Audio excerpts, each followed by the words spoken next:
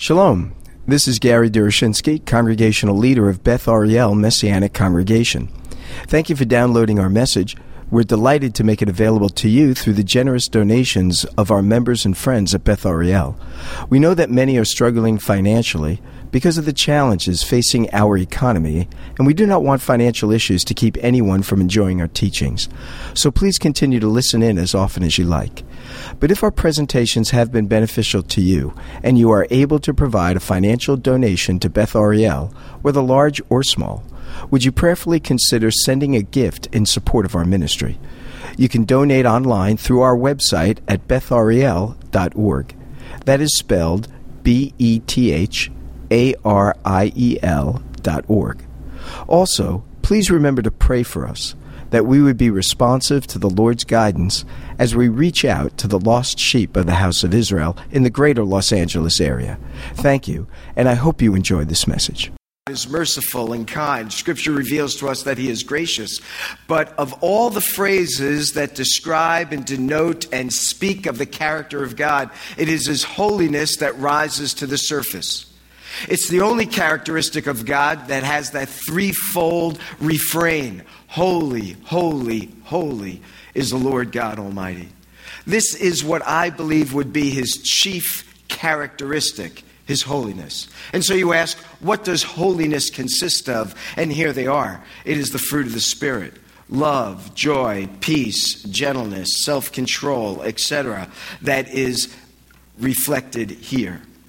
So when Paul tells us that the fruit of the Spirit is to be alive and at work within us and manifest in us, what he's really telling us is that God is to be present in our lives. God is to be evidenced in our life and in our character. When we speak about the fruit of the Spirit, it is indeed that which characterizes the Spirit, but it also that comes from the Spirit of God. He's the one that generates this in our own hearts and in our own lives and in our own character. Now, we looked at love last week. And when we looked at this, we remembered that these characteristics of God or attributes of God are communicable attributes. We said that there are two kinds of attributes that the theologians refer to. There are those that are incommunicable. Those are ones that God does not share with us, that he does not commune to us. That are characteristics, for example, like he is infinite. He doesn't share his infiniteness with you or I. He is omniscient. He doesn't share his all knowledge with us. He's omnipotent. He's the only one who has all power. He doesn't share that with us. He's the one who is omnipresent. He is everywhere. He does not share that with us.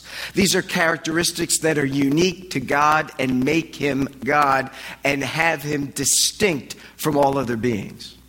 But his communicable attributes are attributes that he does share with us. And we said the word communicable is like when we refer to a communicable disease. It's one that can be shared. It's one that can be spread. Now, the fruit of the Spirit are not diseases. They are the blessings of the very character of God. And they are communicable, or they are ones that he shares with us. So God is love, the Scripture says. But he shares that love with us that we might be loving in turn to one another. This morning, we're going to look at the second attribute of God, or that which he communicates to us, shares with us, and that is joy. Now, when I first thought about this, it's interesting to me because it's not hard for us to think about God as being love. And Scripture says that, 1 John, God is love. It's not hard to think about God as gentle. And so he speaks here about gentleness. It's not hard to think about God as being kind. And so he'll speak to us here about kindness. It's not hard for us to think about God as long-suffering because it sort of parallels his mercy and his grace. And we know that God is compassionate toward us. But when we think of God as joy, I think somehow that sort of escapes us. Mainly because I think that the term joy to us seems to communicate in emotionalism, and we generally don't think of God as an emotional being. We think of Messiah as being emotional, but here's an interesting thing. I don't know any passage, maybe I'm wrong about this, but I don't know any passage where it speaks about Yeshua laughing. I don't know any passage that says that. Now, no doubt he did laugh because he was at a lot of parties. And we also know that he must have laughed because he was accused of being a wine bibber and a drunkard. So he must have had a lot of fun at these parties. And he wasn't just one that sat down and lectured people and was sort of austere and didn't enjoy life or the things in life. A lot of believers are like that. Certain things that bring enjoyment. I would never go, and there were times, you couldn't go to the movies if you were a believer. You okay, Wendy? Easy. Judy? Easy. So sometimes, there was a time, and I remember the church where I became a believer, they said, no going to movies.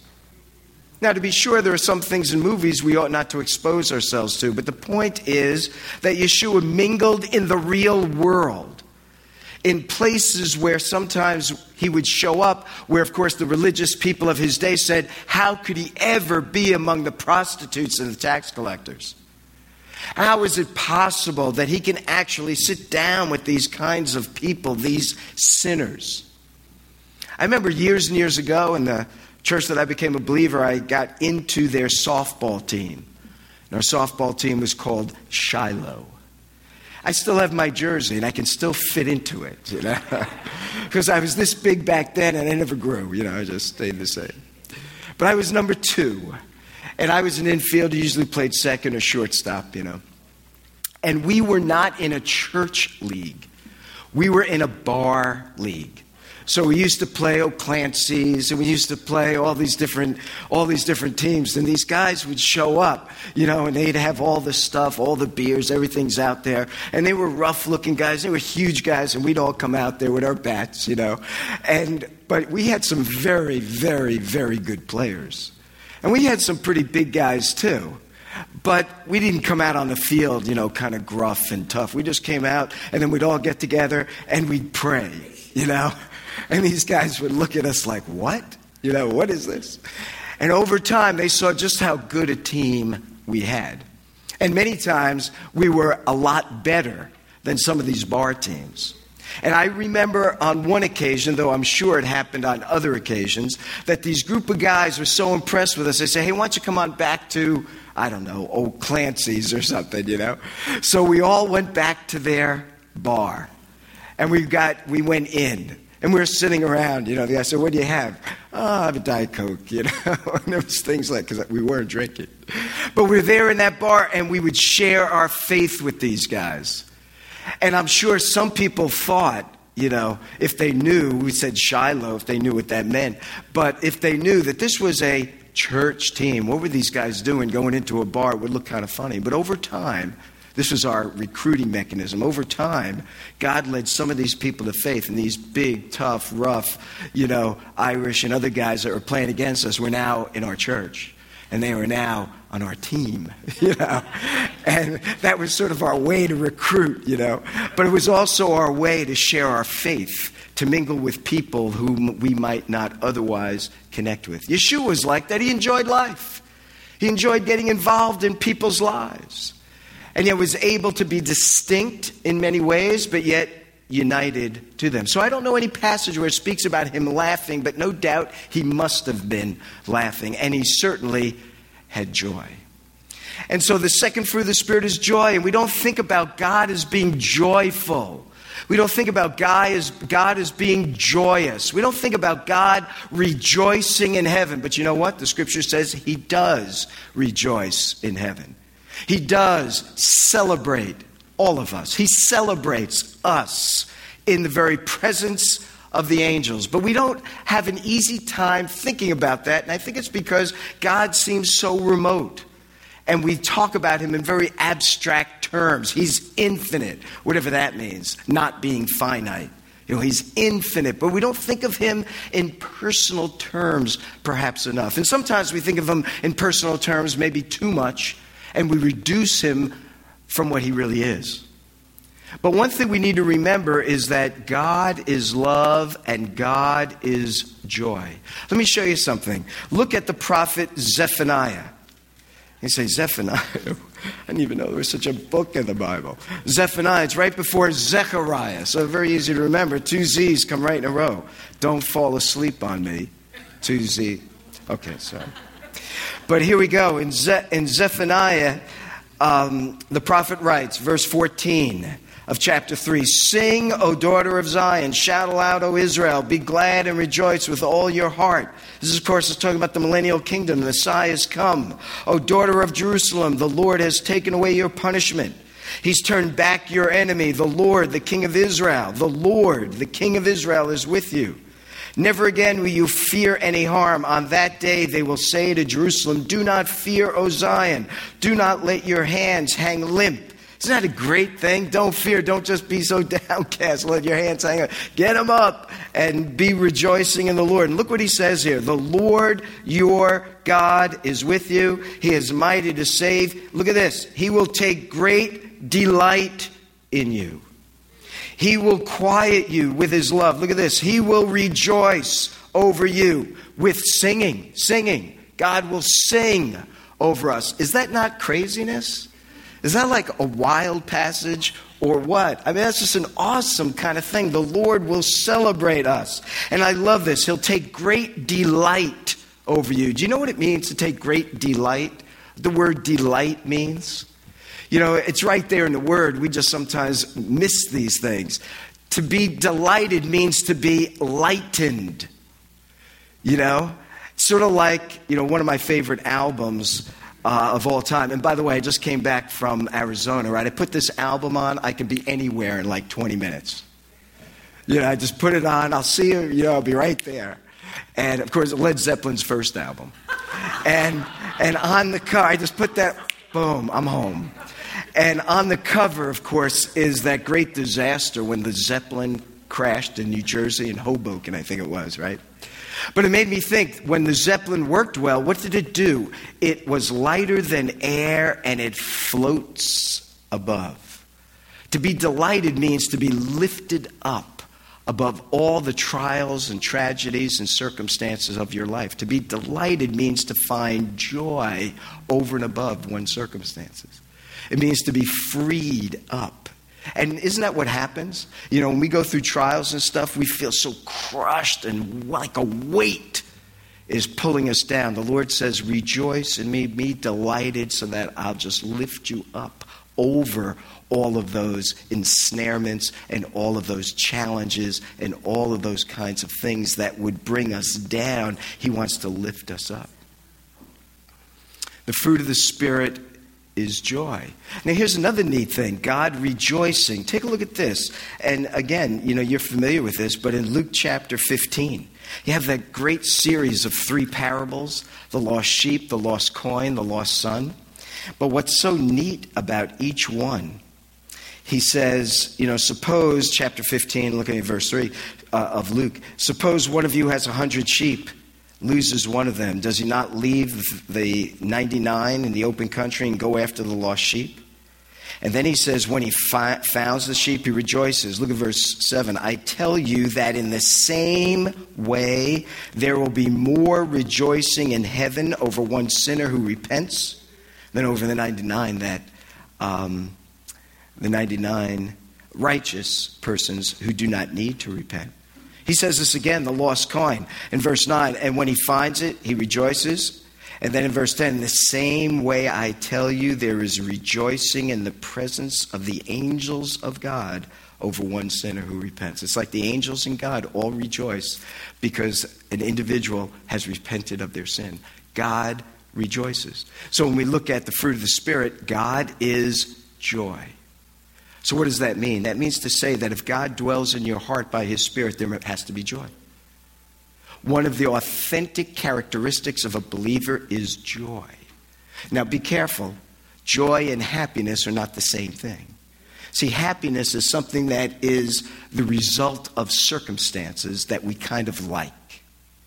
Joy looks beyond the circumstances to something much more deeper and abiding. In fact, the Greek word chara, which is the word for joy, means that which is deep and abiding. And that's why Scripture can talk about having joy in the midst of our sorrows. The most joyous person in all the world was Yeshua, yet he was a man of sorrows and acquainted with grief. In fact, it says in Hebrews chapter 12 that Messiah, verse 2, Messiah went to the cross because of the joy that was set before him. Is it really possible to enter the foray of trials and tribulations joyously? It was for Messiah. And if the fruit of the Spirit is evident in our lives, it is true for us too. We can actually enter into the spheres of trials and tribulations with joy. By the way, that is the way the martyrs of our God have faced their trials. How is it possible that these individuals could be put in all kinds of tar and oil and lit up in the Colosseums of Rome, knowing they were going to their deaths and would not recant their faith? How is it possible these individuals could go into these places and be fed to lions? They knew what was going to happen to them, but they would not renounce their faith. Wouldn't it just be easy to say, look, I'm going to say the words, but I don't mean it in my heart. God knows my heart, so I can avoid all of that. But these guys wouldn't do that. Why? Because they could face their trials and tribulations with a sense of joy. Not happiness, be careful, but with joy. What is it about joy that makes the difference? Now, before I share my thoughts with you on that, let me just back up one moment. This is a fruit of the Spirit. This isn't something we are conjured up. It is something that is granted to us, and everyone who has the Spirit already has the joy. If the Spirit of God dwells in you and you're a believer, then he does dwell in you, according to Romans 8. Well, then his fruit is there. Because wherever the Spirit is, he is there. And wherever he is there, all the characteristics of him is there as well. And so if the Spirit of God dwells within us, then his fruit is there. The question is, we can lag behind. We need to allow the fruit of the Spirit to manifest itself. And you know where joy shows up? It's always in the context of trials and tribulations. It's always in the context of trials and tribulations.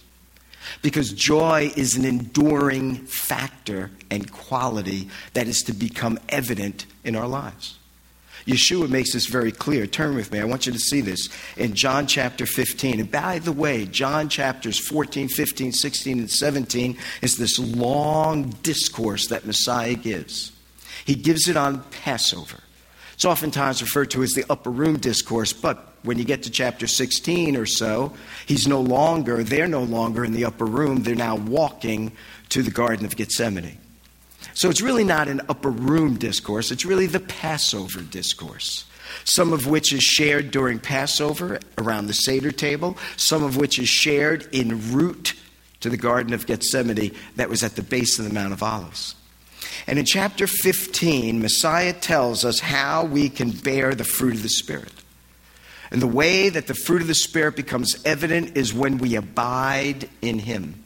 That's what he says. I am the true vine. My Father is the gardener. Chapter 15, verse 1. He cuts off every branch in me that bears no fruit, while every branch that does bear fruit, he prunes so that it'll be even more fruitful. You are already clean because of the word I have spoken to you. Remain in me or abide in me, and I will abide in you. No branch can bear fruit by itself. It must remain in the vine. This is much like what Paul says. We are to keep in step with the Spirit. We are to walk in the Spirit. We are to follow the Spirit. The fruit of the Spirit cannot become evident unless the Messiah of Israel makes it evident through us. And the only way this Messiah can make it evident through us is when we abide in him, when we follow him, when we are in obedience to him. And so he says, no branch can bear fruit by itself. It must abide in the vine.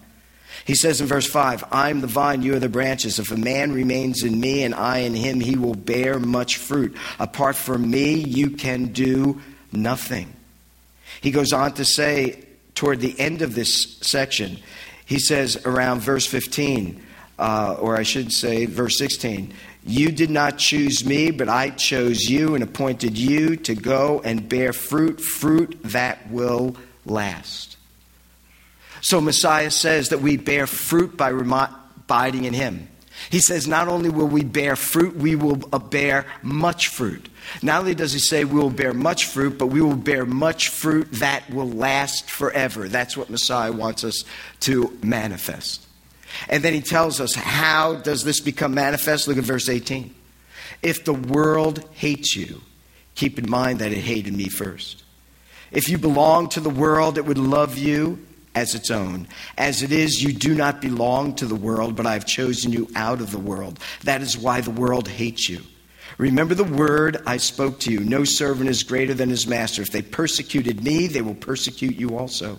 If they obey my teaching, they will also obey yours. They will treat you this way because of my name, for they do not follow the one who sent me. So how does the fruit come to bear? How does the fruit come to fruition? By following Messiah. Where will he lead us? He will lead us into places where we will be hated. How does he tell us to endure those places of hatred? Remember my word. Cling to my word. Hold on to my word. Let the word of Messiah, Paul says in Colossians, dwell in you richly. And in that very same context, he says, and then allow the peace of Messiah to reign in your hearts.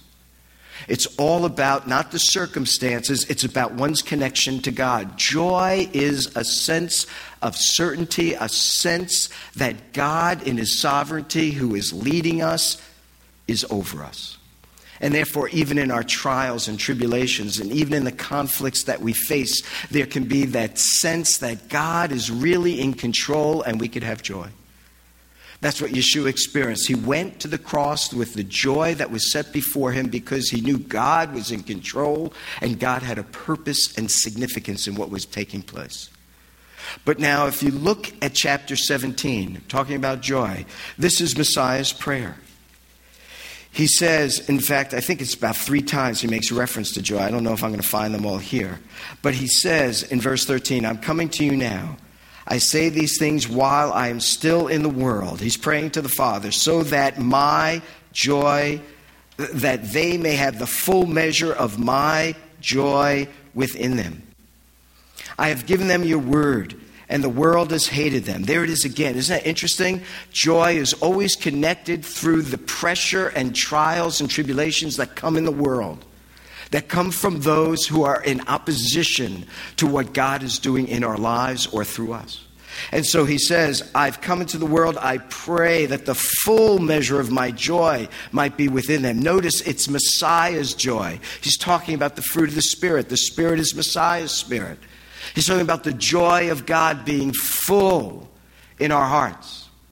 And then he says in that very same context that the world has hated them, for they are not of the world any more than I am of the world. My prayer is not that you take them out of the world, but that you protect them from the evil one. They are not of the world, even as I am not of the world. And he'll speak about joy in his prayer, that we would experience him and the joy that comes through him. But take a look at this passage. And, by the way, there are 3 major themes in the Passover discourse. One is the theme of the Holy Spirit. It's here that he promises the Spirit's coming. The other theme that revolves here is the theme of love. Love one another. And over he'll speak about loving. And then the other is joy.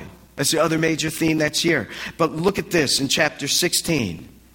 He said in verse 16, in a little while, he's saying now to his disciples, you will see me no more, and then after a little while, you will see me. It says, in a little while you will not see me, then in a little while you will see me. Now, that sounds confusing even to me. But you can imagine what it sounded like to the disciples. We know about the resurrection. We can anticipate what he's talking about. But they, even though they were told of that, they didn't know what it was. They didn't believe it even. They questioned it. So he's saying, a little while you'll see me, a little while you will not see me.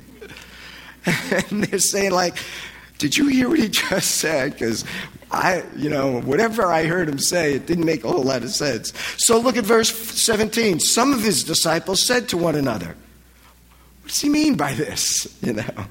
And so he says, what does he mean by saying, in a little while you'll see me no more, and then after a little while you'll see me?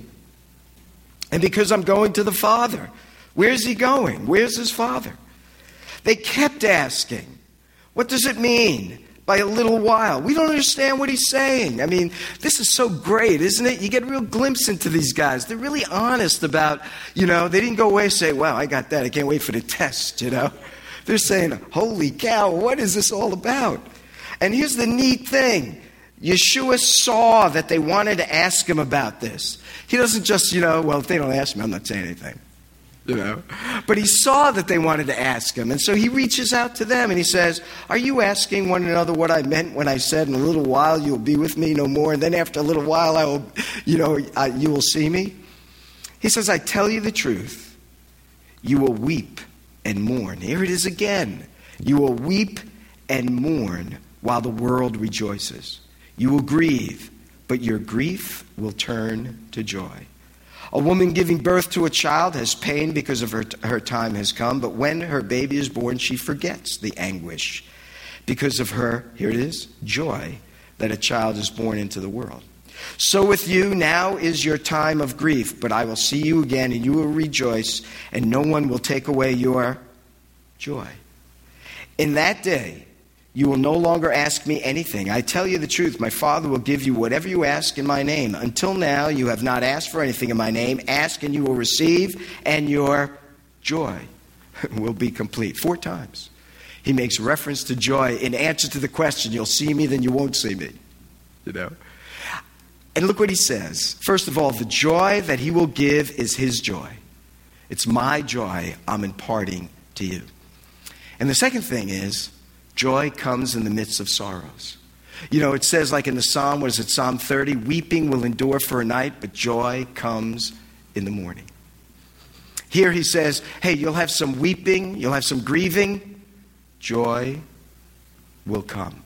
And he says, it's like a woman in travail. It gives birth to a child. I don't know anything about that, but I have had a kidney stone, and I'm told that's very close,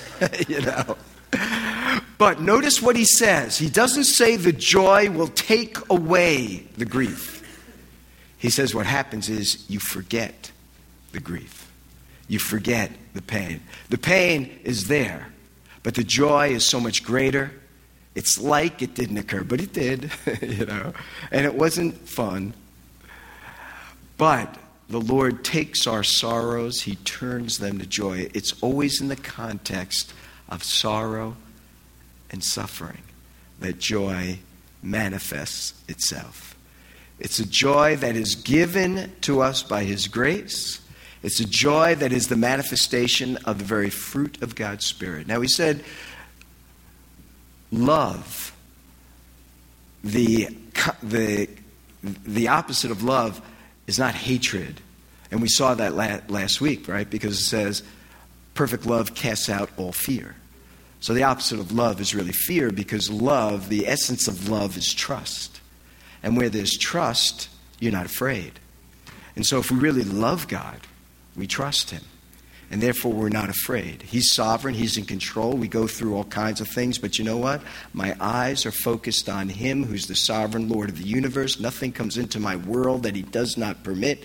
And nothing that I experience can ever be as excruciating as what his son experienced for me. In fact, I heard one preacher say this. I never thought of it this way before, but when I did, it sort of gave a new dimension of things. We talk about Messiah's death, and that he took upon himself the sin of every human being in all of time and space, in the past, the present, and with regard to the future, however long that will be. Not only did he take upon the sin of every individual, but he took upon himself sin that impacted the universe. Because even the world itself, the creation itself, groans for redemption, according to Romans chapter 8. So the world, the universe, has been affected by sin, and his death actually carries the burden that affects the universe, because one day there'll be a new heavens and a new earth. He redeems all of God's creation. All of that Messiah took upon himself when he suffered on the cross. But here was the phrase. I had never thought about this before. I mean, I thought about this idea, but I never thought of this term to denote it. And that is, Messiah was on the cross for a period of 6 hours, right? And it was from 9 to 3. And at 12 o'clock is when everything turns dark. Because at that moment he had said, my God, why have you forsaken me? Now that the Lord, the God the Father, has separated himself from the Son, the Shekinah glory departs, and the world is shrouded in darkness. And for the next 3 hours, he remains on the cross. He carries the burden of sin. Once his body's placed into the tomb, and he says, into thy hands I commend my spirit. Of course, he then, we're told, appears in the underworld and announces to the righteous dead that salvation has now been provided, and they are escorted into the very presence of God. Now, we can't talk too much about that, but this is the phrase. In that time span on the cross when he was carrying our sin, all of the suffering that had to be endured in order to provide redemption, this is the term, was compressed into that time span. Now, all of a sudden, for me, that seemed to put a whole different light on things for me. Because the moment I heard this word, that it was compressed, I kind of thought of it more linearly. But no, it was compressed. All of the suffering, all of the sin, everything that had occurred contrary to the will of God from the fall of the evil one to the very end of time, whatever all that means, I'm not sure I really got a handle, was compressed into a small period of time. What was that anguish like? I mean, you know what, that when there's some kind of pain that's just compressed into a given spot on our body. If it's spread out, maybe I can endure it, but it's just right localized in this one spot, and it just paralyzes me. What was it like that all of that was just compressed into that small period of time? And yet it says that he went to that for the joy that was set before him. So the opposite of joy, I guess we would think sorrow, and I suppose to some degree that's true. But more importantly, the thing that makes joy different than happiness is the element of hope. Because that's what Messiah saw. It says that he went to the cross with joy. Why? Because he knew what he would endure would provide redemption and salvation to the ends of the earth. The reason why he tells us that the world will hate us, that the enemy will come against us when we seek to live righteously and do the right thing, is because there is hope that on the other side, the sovereign Lord of the universe will vindicate and will bring about his most perfect plan and purpose for us.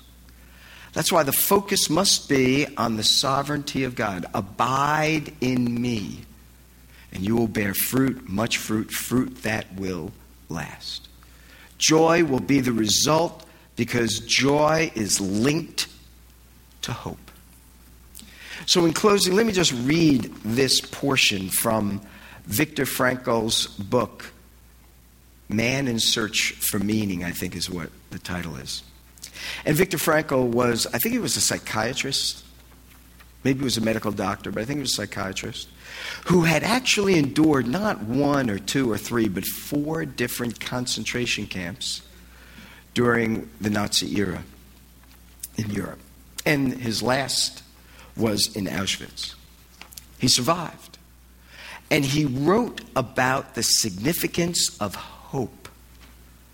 And I think that's what is the core of joy. So let me just read this portion for you. I once had a dramatic demonstration of the close link between the loss of faith in the future That's hope, faith in the future, and this dangerous giving up. My senior block warden, a fairly well-known composer, confided in me one day, "I would like to tell you something, doctor. I had a strange dream. A voice told me that I could wish for something, that I should only say what I wanted to know and all my questions would be answered. What do you think I asked? That I would like to know when the war would be over for me. You know what I mean, doctor? For me. I wanted to know when our camp would be liberated and our sufferings come to an end." "And when did you have this dream?" I asked. "In February 1945, he answered. "It was then the beginning of March." "What did your dream voice answer?" Furtively, he whispered to me, "March 30th. When he told me about his dream, he was still full of hope and convinced that the voice of his dream would be right. But as the promised day drew nearer, the war news which reached our camp made it appear very unlikely that we would be free on the promised date. On March 29th, this individual suddenly became ill, ran a high temperature. On March 30th, the day his prophecy had told him that the war and suffering would be over for him, he became delirious and lost consciousness. On March 31st, he was dead. To all outward appearances, he had died of typhus. Those who know how close the connection is between the state of mind of a man, his courage and hope, or lack of them, and the state of immunity of his body will understand that the sudden loss of hope and courage can have a deadly effect. The ultimate cause of my friend's death was that the expected liberation did not come, and he was severely disappointed.